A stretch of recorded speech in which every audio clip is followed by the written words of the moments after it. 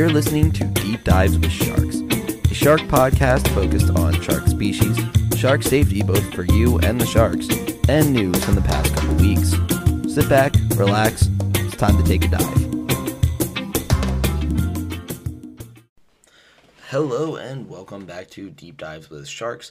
I am once again Alex, going to be your host for as long as this thing runs, hopefully. I do want to apologize in advance if this is incredibly long, because we are actually going to do my favorite shark today, which I did a lot of research into. But this one actually came from one of my buddies, Mike, off of Instagram. I've actually known him since middle school, so I don't know if he suggested this because I've talked about whale sharks before in the past, or if it's actually one he's kind of knew about previously and wanted to know more about. But with this, before we jump into it, I did want to real quick say that, of course, anyone else can submit a recommendation or a request, any questions, comments, concerns, anything like that on Instagram. I am there under Deep Dives with Sharks. I believe it's all lowercase. And just send a DM. I'll do my best to either answer it on the podcast or there, either one. But with this, before we go delay any longer, I guess I should say, we're going to be talking about the whale shark. So, it was first discovered by British soldiers in 1828 when they were stationed in South Africa, and they noted that once they had harpooned it, the size of the shark was only about 15 feet at the time, but it was similar to the size of a whale, and it ate a lot of plankton, which was very similar to what whales do as well, and they decided to name it a whale shark. Now, it is the largest of these sharks, usually growing it to around 40 feet, although it can get all the way up to 60 feet, and the largest specimen was 65. So it just kind of depends on how big they want to get, I guess. But for my friends using the metric system, this would, of course, be around 20 meters, although they can actually grow larger than that as well. Their mouth also typically is going to be about 5 feet wide, so just imagine one of your short friends and then just turn them sideways and about that wide. But they're the largest fish in the sea, so sharks all as a whole, they are fish. They're not their own classification there. And although some whales do get bigger, the whales are actually mammals, not fish, so therefore they wouldn't be the largest fish. They'd be the largest mammal. But they're about the same size as an American school bus. They're known as the gentle giants because of their docile nature, so they don't really mess with people or hurt them in any way, shape, or form. But they're also going to be one of the heaviest fish that you could find in the ocean. They do weigh about 11 tons, so much heavier than any shark we've covered so far, especially looking at the great hammerhead, which was the next largest one. That one weighed in at about 1,300 pounds, so that's actually going to be 700 pounds short of a ton, and that would be, you'd have to add 10 more tons onto that to get the weight of a whale shark, so they are massive. Now, they live anywhere in the open ocean, usually from around 100 meters deep to the surface, mostly for feeding, and that's usually where they will be identified and documented being, because a lot of times when you see a whale shark, they're feeding. They like to eat a lot, and they have to eat a lot, especially with how big they are. Now, they are filter feeders, so they only eat plankton, sperm and egg cells, and krill. Sometimes they can also eat small fish and small cephalopods like octopus or squid, so very, very small though. Their throat's actually only the size of a roll of quarters, so anything that could fit through there could be eaten by a whale shark, so that takes humans right off the list. So, of course, if you ever are going snorkeling or anything with them, you don't have to worry about any of that. But they do two types of filtration. There's active filtration and passive filtration. Now, active filtration is when they're actually sucking the water into their mouth and then filtering it through the gills and then catching everything on their filter pads, which we'll talk a little bit about more later. And then passive is quite literally when they just start swimming with their mouth open. Now, you can easily see when a whale shark is doing active versus passive filtration. When they're doing active filtration, you will actually see what looks like a giant swallowing motion, because they'll just absorb and just suck so much water into their mouth, like gallons at a time. So they'll be able to get all of that in at the same time and do that actually rather quickly.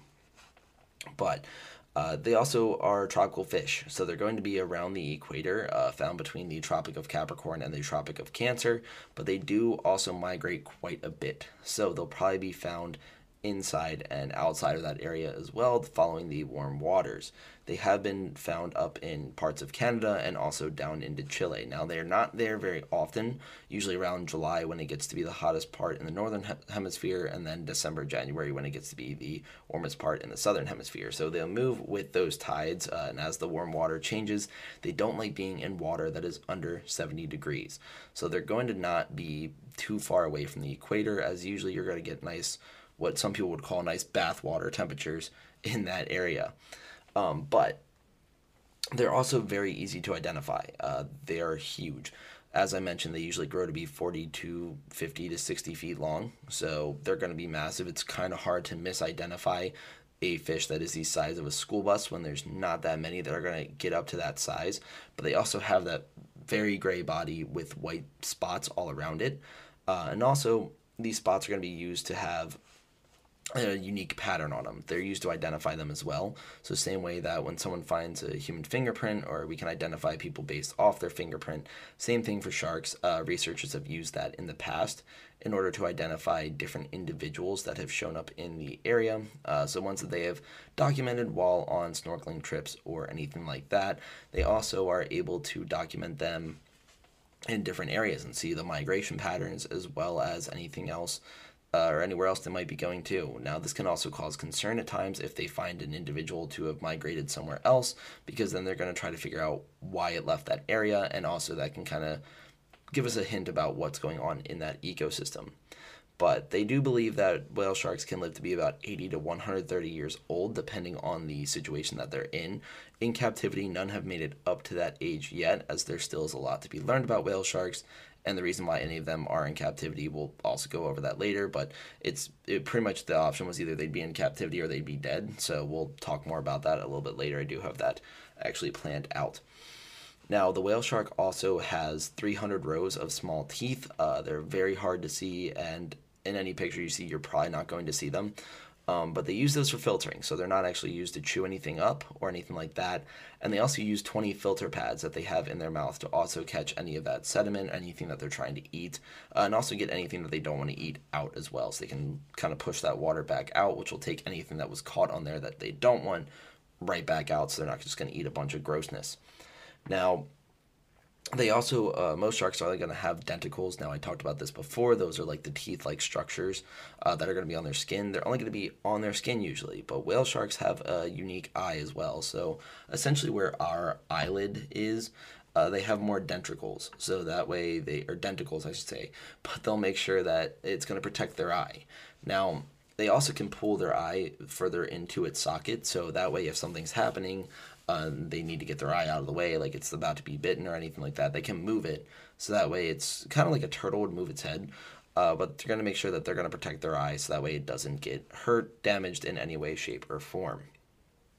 Now, there's also not a lot known about whale sharks. They're one of the kind of hardest species to find in a certain sense. They're known to be around certain areas, but there's just not a lot of research that's been done on them, because usually when they're on the surface, they're only eating, and that's usually the only time that humans get to interact with them, because even when you're diving and everything, you can't just follow a whale shark around for hours. You eventually run out of air in your scuba, and going down to 1,000 meters, that also is going to be a pressure differential that you have to keep up with. So there's a lot of reasons why we can't do a whole lot of research on them, but one thing that they really don't know about is their mating process. Now, the only first mating attempt was recorded in 2019, and it was unsuccessful as the female did not engage with the male.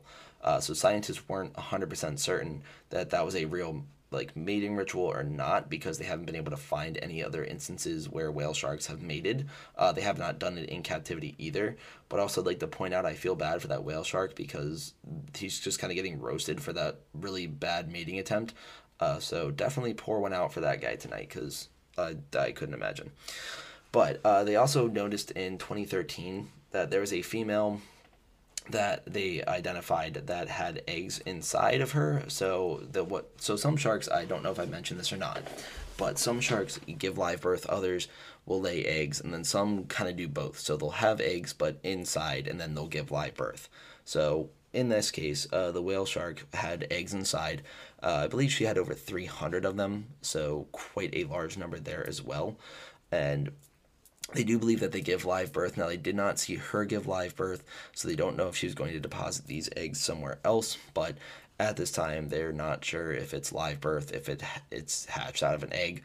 They've never found a whale shark egg either, so still trying to figure out how they actually give birth and anything like that. Now, these creatures are going to be incredibly docile. They do not mess with things. They are quite literally only focused on if they can eat all the plankton and krill and any different types of specimens that might be around. But they really only want the small things, so they're very easy to snorkel with and dive with, and have created a huge, huge market for tourism in certain areas. Especially like Cancun. They'll have a great, great tourism market there because a lot of people want to see a whale shark and they want to snorkel or dive with it. So they'll give them that opportunity. Now, one thing to mention as well, they do have a lot of protection around them, so that way they can't be legally fished because of these tourism markets. Now, this isn't worldwide. There are still parts of Asia that, while the rest of the world has provided these protections, just does not. So they'll still use them for food, anything like that. So they'll still go in and fish for them, which is decreasing their population. And also, just because there's laws doesn't mean that it's going to stop people from illegally fishing them as well. Now, this could either be because of just ignorance, not really understanding that there are rules in place that will protect them, but also it could be because they just don't care. They're going to be there to try to make sure that they can fish for that shark, and if they catch it, great. If not, they're going to keep trying. But the only part of the whale shark that can actually hurt humans is going to be when they dive if a human is underneath of them, because unlike whales, they don't give you that warning, so they just go down. So if a diver or someone who is snorkeling tried to get a look underneath of them and then they ended up getting caught underneath, that can be a very dangerous situation. And they also have a very powerful tail. Now, their tail does go a little bit further past their body, so a lot of people don't realize that that's an issue. So they might get accidentally clipped or something like that by its tail, which creates a lot of dangerous situations. This can also break bones. There have been cases where someone has broken a leg or an arm because the tail's coming through and then they go to block it and snap a limb. So just do be careful if you are doing that. But they are currently listed as endangered, and they do believe the population numbers are declining, although there still are very large gatherings of whale sharks, such as every May through, I believe it's August. There are 400 sharks that usually come together in Cancun, Mexico, which scientists believe is because of the feeding that is there, and usually when they're observed and identified, they are in fact eating. But with this as well, they also believe it may be because of mating, but once again, they're not so sure about it. So want to make sure that they don't fully go out with that word, but they're definitely trying to figure out if that is why they get there as well. There are only 2 aquariums in the world that do have these sharks. That is going to be the Georgia Aquarium in Atlanta, and then also the Okinawa Aquarium in Japan. And the reason why either of these 2 have them, now, first of all, they're not shoving them in a small tank. They are bigger than 2 football fields wide. They also hold, I believe it's 5.2 billion gallons for the Georgia Aquarium.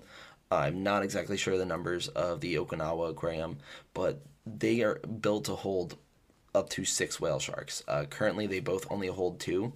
So the way that they got those whale sharks as well, because a lot of people do complain about this, especially the fact that they're migratory sharks. I know that there was a different shark podcast I was listening to back in college, and the host of that one was very, very adamant about not having a single shark in captivity.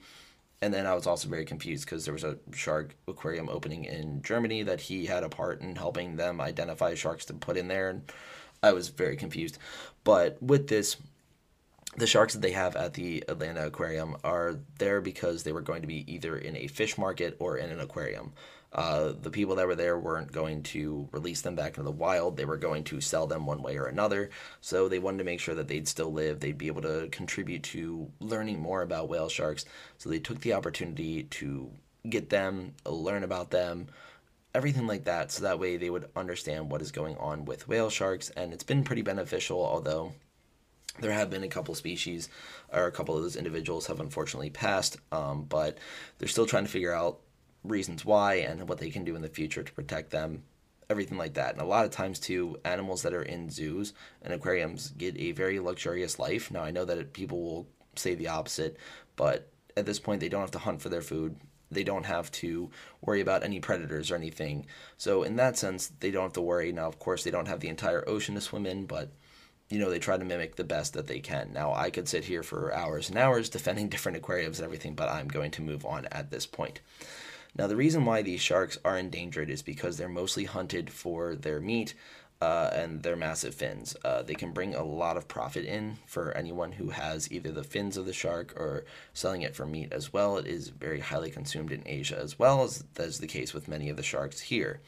But the thing is, because of their tourism benefits and the amount that people can come in and see them, swim with them, take pictures, the whole 9 yards, they're better alive than they are dead, and they're more profitable. So a lot of places that aim to protect them and make money off of them would much rather have them be alive and able to bring multiple tour groups out to see them, swim with them, everything like that. I almost said another thing that I'm going to address in the next thing, because fun fact, our safety tip is going to be how to swim safely with one, because this whole episode, I tried to make themed around whale sharks. Spoiler alert, I could not find news stories on whale sharks, and then, yeah, we'll get more into that later. But they're just a lot more profitable if they're alive than if they're dead. So keeping them alive, keeping them protected, putting protections in place, and furthering research is only going to help to make sure that the companies can keep going and can keep these sharks safe. Now, of course, that does lead us to our next segment, which is going to be shark safety, and that is going to involve safely swimming with a whale shark. Now, with this, of course, if you guys have any questions about the whale shark, anything I didn't address, anything like that, feel free to send me a message over on Instagram. I'll be very happy to reply to that, or if you have my phone number or anything like that, you can text that too. But if you guys have any questions, please let me know. I am more than happy to talk about these guys for the next 17 and a half years, so I will definitely do that forever. But with this, so going on to how to safely swim with a whale shark. Now, this one I get mostly from Eco Colors Tours, which is the tour group that I used in Cancun, because my girlfriend and I, who you guys may know by a couple different names, she does go by Goalie on certain platforms because she's definitely a keeper.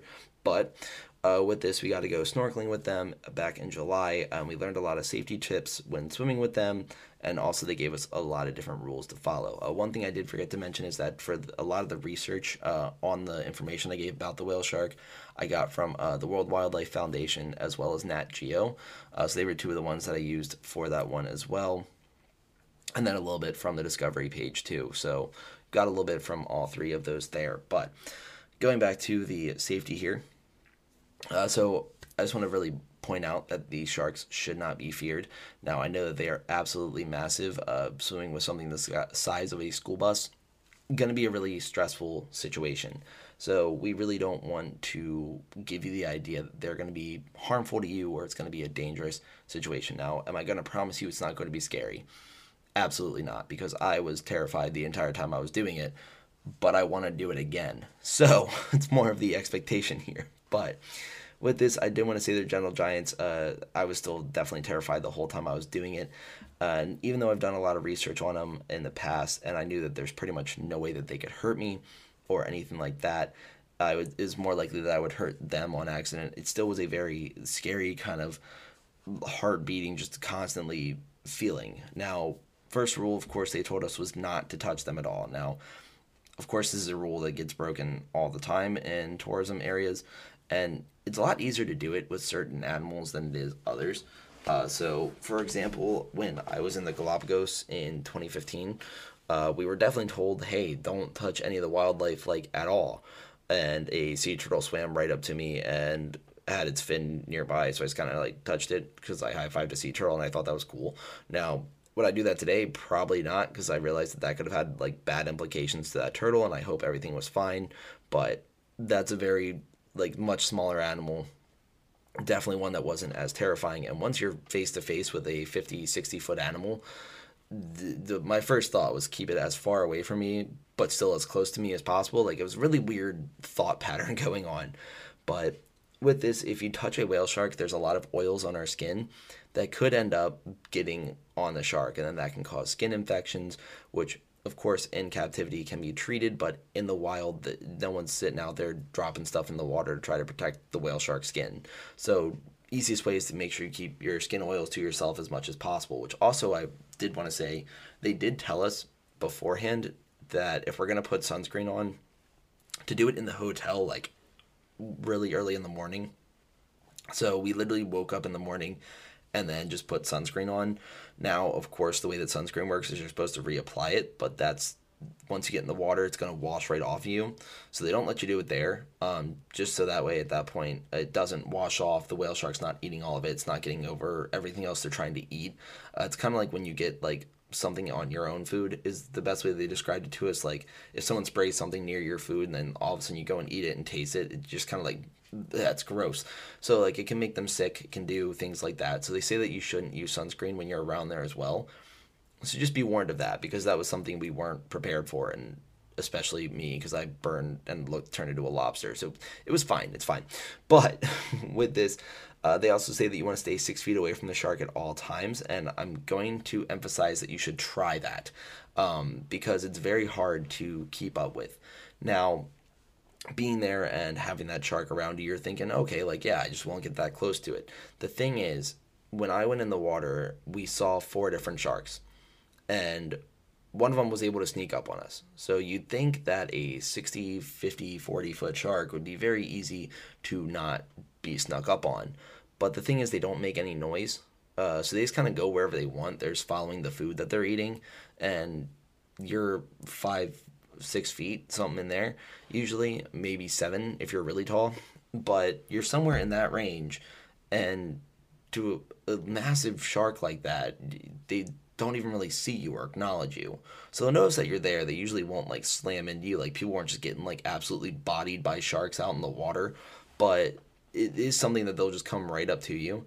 And there were a few times where like the shark that came up behind us, like of course this is like in the middle of me panicking, but I was like filming one shark, and then I turn around and literally as I looked down, like if I would have just like extended my flipper down, I would have touched him. Like he was within a foot of me, and thankfully like that was like the front of him and the tour guide that I was with, because they only sent us in groups of 2 at a time as well. So I don't want you to think that they just shoved a bunch of random people, especially Americans, into the water, which I only say that because in Ecuador they told us that we weren't going to certain islands where certain dangerous animals were, simply because they couldn't trust Americans because of things that had happened in the past, with Americans not following rules. So as a culture, we're not really great at being told no.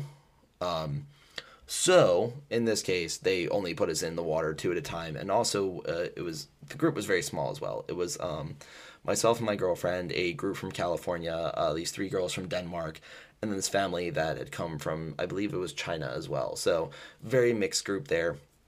But they literally went only 2 at a time at the most. So you figured out, like, you buddied up, and then you went and you swam. And the thing is, it wasn't for that long either. It was only for about 7 minutes at a time.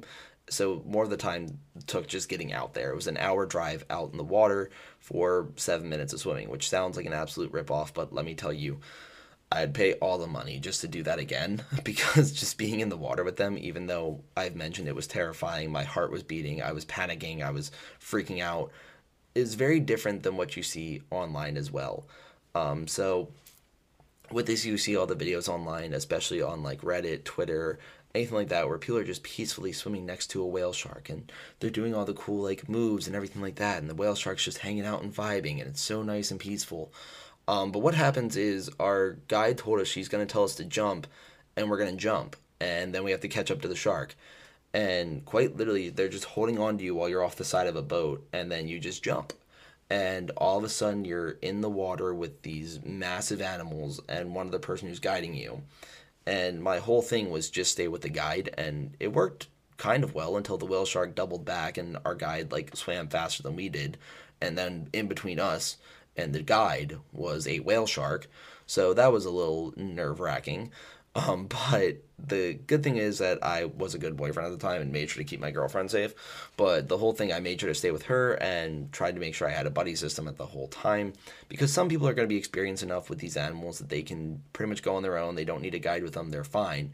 But since both of us were there on our first time, I'm like, well, I know more about these animals than she does. So let me do what I can to keep her safe and like move her out the way if she needs to, anything like that. So pretty much it's very hard to make sure you stay away from their tail. And when I say very hard, I mean like not hard at all, because you can usually see them coming. So even that shark that like snuck up on us, came up right behind us, and we still had plenty of time to get out the way. And thankfully, like I think she grabbed me and I grabbed her. We both instinctively just swam backwards and were out the way, and that was on our way back to the boat anyway. So that was pretty much the end of our snorkeling event there. But with this, it's one of those things that they always say, like, hey, just make sure you're aware of your surroundings, and that I cannot emphasize enough because they literally give you no warning that they're there. It's not like any machine that you've heard in life or other animals that make noise when they come up because the water's in your ears. You can't hear anything, and it's not like the whale shark has an alarm that goes off on it, so it's just going to be there, and you have to make sure you're aware of that because if anything, it's going to bump into you, and it might hit you with its tail, so you just have to be aware. And even so, once it starts coming by you, you'll see it before its tail hits you in your peripheral, so you'll be able to move out the way as well. So really, it's not too hard. It's just not getting too close. Thing with like if you're ever snorkeling with like humpbacks or anything like that, like don't swim right next to his tail. Just simple ideas there. Just don't do that. Another thing to be careful of, as I mentioned earlier, is when they go to dive. Now, whales usually give you a good idea of when they're about to dive because you'll see them come up, take a breath out of their blowhole there, and then they'll go through. They'll eventually just do a nice big arch dive, and you know exactly when they're about to dive. A whale shark doesn't have to go for air, so once they decide they're done being at the surface and they're done eating for right now, they're just going to go down to the bottom. And when I say the bottom, I mean down past where you can see them because even though it's still clear blue water that's beautiful, eventually there's enough water in the way that you can't see them. So they'll still just go swim down and they'll do whatever. So the tour guide made sure to emphasize to not swim below them. Now, as a diver, this could be okay because the diver might you'll still have an air supply. The issue is that you have the pressure because if they're going all the way down to that 1,000 meters, that's a big distance and you get all the pressure, so just trying to make sure that you're not trapped underneath of them. So it's always safest if you're off to their side or in front of them. Behind them as well is fine too, just making sure you're staying away from the tail. So trying to stay on the same level or above them is usually the best bet because in that case you're not going to get stuck underneath them in any way. If they suddenly turn where they're above you, you're not in that situation. I will say more experienced divers and more experienced guides showed us pictures of when they did go underneath of one. So it is possible, but I definitely say that as a person just going on one of these tour groups that isn't experienced, don't go anywhere near the belly of the shark. It's just not a good idea. Because especially if you're snorkeling, you could drown, and that's a terrifying situation. So just be careful of that. One thing to also mention, make sure that when you're jumping into the water, even with a snorkel, that I learned this back in 2015, so I remember to do it this time. But when you go to jump in the water, your head might go under, which means your snorkel might get water in it. So make sure that you first, before you jump in, take a breath. So that way all you have to do is just blow out, so that way the water will go out of your snorkel so you don't just immediately inhale water, because that will kind of ruin your experience a little bit if you're just choking for the next 5 minutes. So just making sure that you're not accidentally drowning yourself. So just blow that air out of the snorkel immediately. There you go. But, sorry, moving down my document here. But with this, it's going to be only for a few minutes, as I mentioned. A lot of tour groups aren't going to have you out there for any more than 10, and even that's a really long time. I know that they had it in little groups, and we were able to go out there twice. My girlfriend and I just got really seasick after our first one, so we both ended up not going again. But the other groups all got to go twice. I even took a Dramamine that morning, so next time I'll know to like double up and maybe even triple up. Just overdose on Dramamine real quick. Probably not a good idea to say, but gonna be one that I'm gonna try to do next time because, oh boy, that was some really bad seasickness that I usually don't get.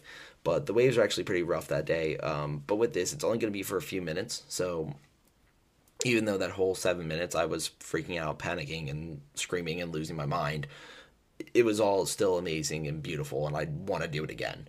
I guarantee if there comes any situation where I'm going to be brought back out into the water and I have a chance to go with whale sharks or basking sharks or any other type of shark, tiger sharks even, I do want to go diving with them at some point, and free diving too. So just because people always assume that I just want to be in a cage, but I definitely want to be free diving with them as well. Although that also I feel will be a really scary situation. But just making sure you're enjoying the moment, remembering to breathe, because it's going to be amazing. It's not going to be very long, and by the time you get back there, you're back on the boat. You're going to wish you spent more time in there. So just taking it one step at a time, not freaking out about it, and just enjoy yourself.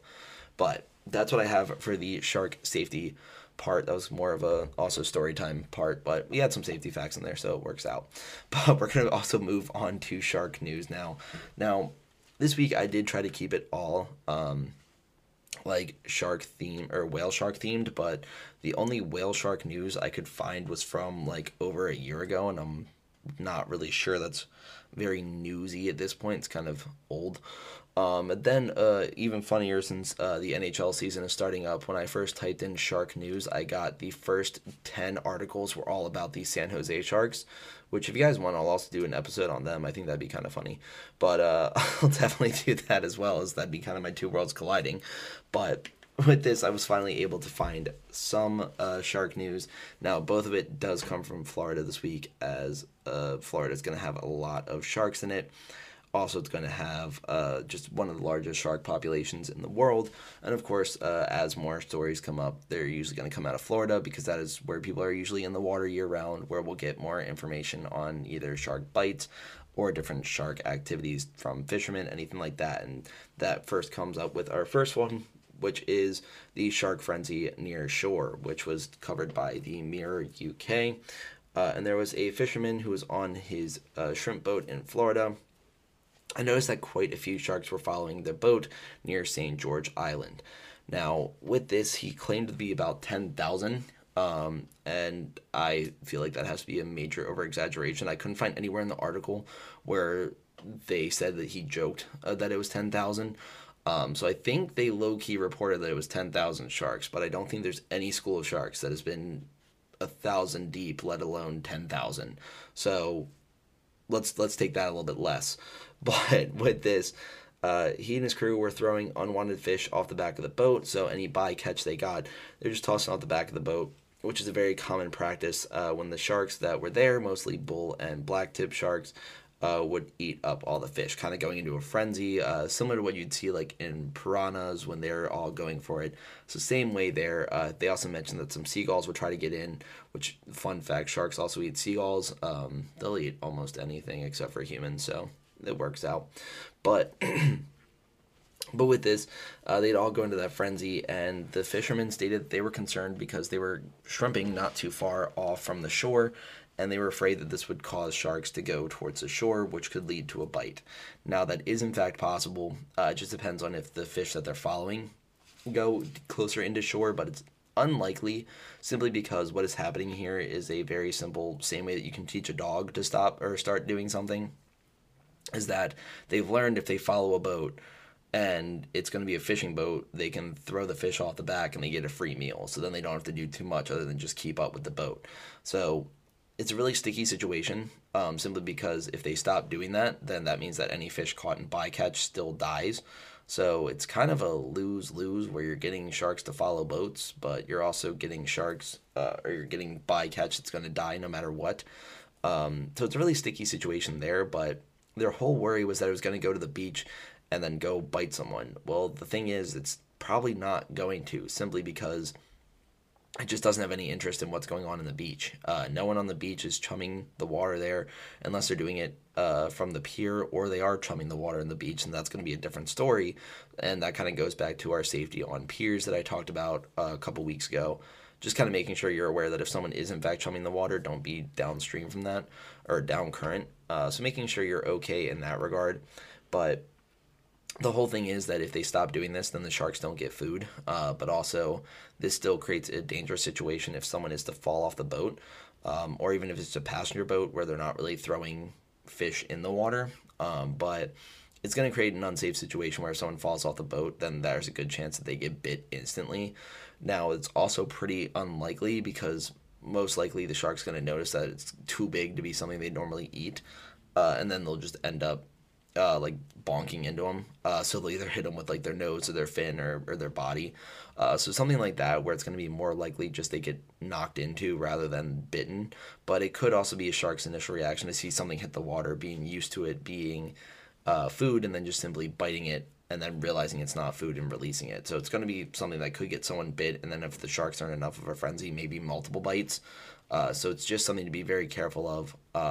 And I don't really have a really good advice on what to do here because, as already stated, it's a difficult situation where either bycatch dies on a boat versus to a shark, or sharks just don't get fed in that point. And I'm not even sure how to get the sharks to stop doing it because they'll just go up to the nets and eat the food anyway. Now, conveniently, those fishermen are currently up in Alaska for salmon, so they're not going to be in that area, although there are still salmon sharks and everything up in Canada and Alaska and everywhere like that. So same situation, different fish. But with this, it's going to hopefully teach the sharks to stop following boats if they're not getting fed as much. So I guess as long as like the fishing industry, I guess like slows down in certain areas, which I'm not an expert on the fishing industry in any way, so I'm assuming they cycle around, but pretty much if they just don't keep fishing the same area repeatedly, then they shouldn't have the same sharks following them over and over again. But that's my best guess. Other than that, I'm as lost as they are. But moving from there, we also then have another one that comes from Florida, which is, did the Sharks and Dolphins leave Florida during Hurricane Ian? This was from USA Today. So for those of you that don't know or may not remember somehow, the hurricane that just hit Florida, it was Hurricane Ian, hit the west coast of Florida. It was initially supposed to be aimed at Tampa and Clearwater, and ended up hitting about 2 hours south around Fort Myers, especially on Punta Gorda. So right around there, it was a Category 4, almost Category 5, just absolutely massive storm. But many manatees in this case were left kind of stranded for a little bit. They were left when the bays cleared out and when like rivers drained out because the storm sucked all the water out. They're kind of stuck stranded there. Good news for them, though, is that they've evolved to handle this because especially when you're living in Florida that gets smacked by hurricanes, there's a lot of ways that they've evolved to survive this, including having multiple offspring throughout the year. So that way they're still young to go around in case something happens. And then also being able to kind of move along land. Now, not very effectively. It's kind of like a little roll or like a little like seal flop as well. So kind of like that. But they can't go too far, especially being massive animals. But anyway, the manatees are fine. Don't worry. But the tag sharks in the past, so especially around like Hurricane Charlie in 2004, they were shown to have left the area 24 hours prior to the storm hitting. And then the 24 hours after the storm had hit and left, they returned. So the sensors that were in their nose that they use to detect all the electronic pulses and everything like that are also connected to the poles of the Earth, which is how they navigate during. It's kind of like a weird GPS that they can use during migration, but the same way it can detect the different pressure changes and the differential and everything like that. So when a storm is coming in, it's going to create a lot of damage or it's going to be really heavy. They can usually tell when that's getting closer and when they need to get out. So what they'll do is they'll usually leave. Now, of course, we did have that one shark that we mentioned last week that was in someone's backyard. So in some cases, the certain species will take advantage and they'll hang out, and all the fish that get stuck or have to leave the stream or anything like that, they'll just eat them up. So they'll take advantage of all that nice extra food, but in some cases, they'll leave. They'll go further out into the Gulf. They'll either or they'll go more north, so that way they can go that way and just get away from the area that will be affected. But dolphins also do similar things. So dolphins will be frequently found in rivers or in bays. Also, fun fact: the last time I was down in Florida, I was driving and my ADHD kicked in, and I actually looked out the window for half a second and saw dolphins, and immediately told everyone in the car, and they were like, "Why aren't you looking at the road?" So, good idea to stay focused on the road, but you do see sharks around Tampa Bay. But you do see sharks around Tampa Bay, but dolphins as well, and you'll see them all over the place. So they're all around. They also will leave simply because when it's raining a lot, they also have to be careful of like the floods, everything like that. Although they are mammals. They do need to breathe.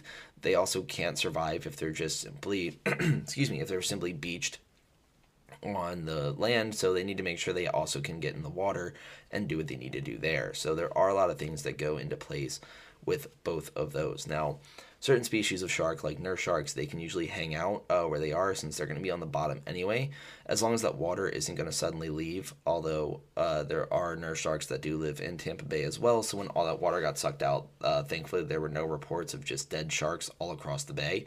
So they thankfully could tell that something was changing and they were able to move. So that way they wouldn't be stuck in Tampa Bay with no water. But there's also going to be a lot of other sharks, like tiger sharks, hammerheads. They definitely got out well before. And they'll, of course, be around the bay, too, for those of you that don't know. There's sharks quite literally everywhere, especially around Florida. Bays, rivers, you just got to be careful because even bull sharks can go from saltwater to freshwater. So that'll be a nice little fun fact for whenever we hit bull sharks next. But with this, it's going to be a species of shark that can move from saltwater to fresh. So they might be in a freshwater stream that you don't even know about. But that's really all I have for this week. Of course, if you guys do have any follow-up questions or want any clarification or anything like that, or if you have a request for another shark that you'd like me to do, give me a heads up. I am more than happy to do that for you. Thank you all for listening. Follow the Instagram and rate this 5 stars on Spotify. We're also on Google and Apple Podcasts now, so leave a review there if you want to as well, and I will hopefully see you within the next week as time permits. But I'll see you guys next time. Thanks very much.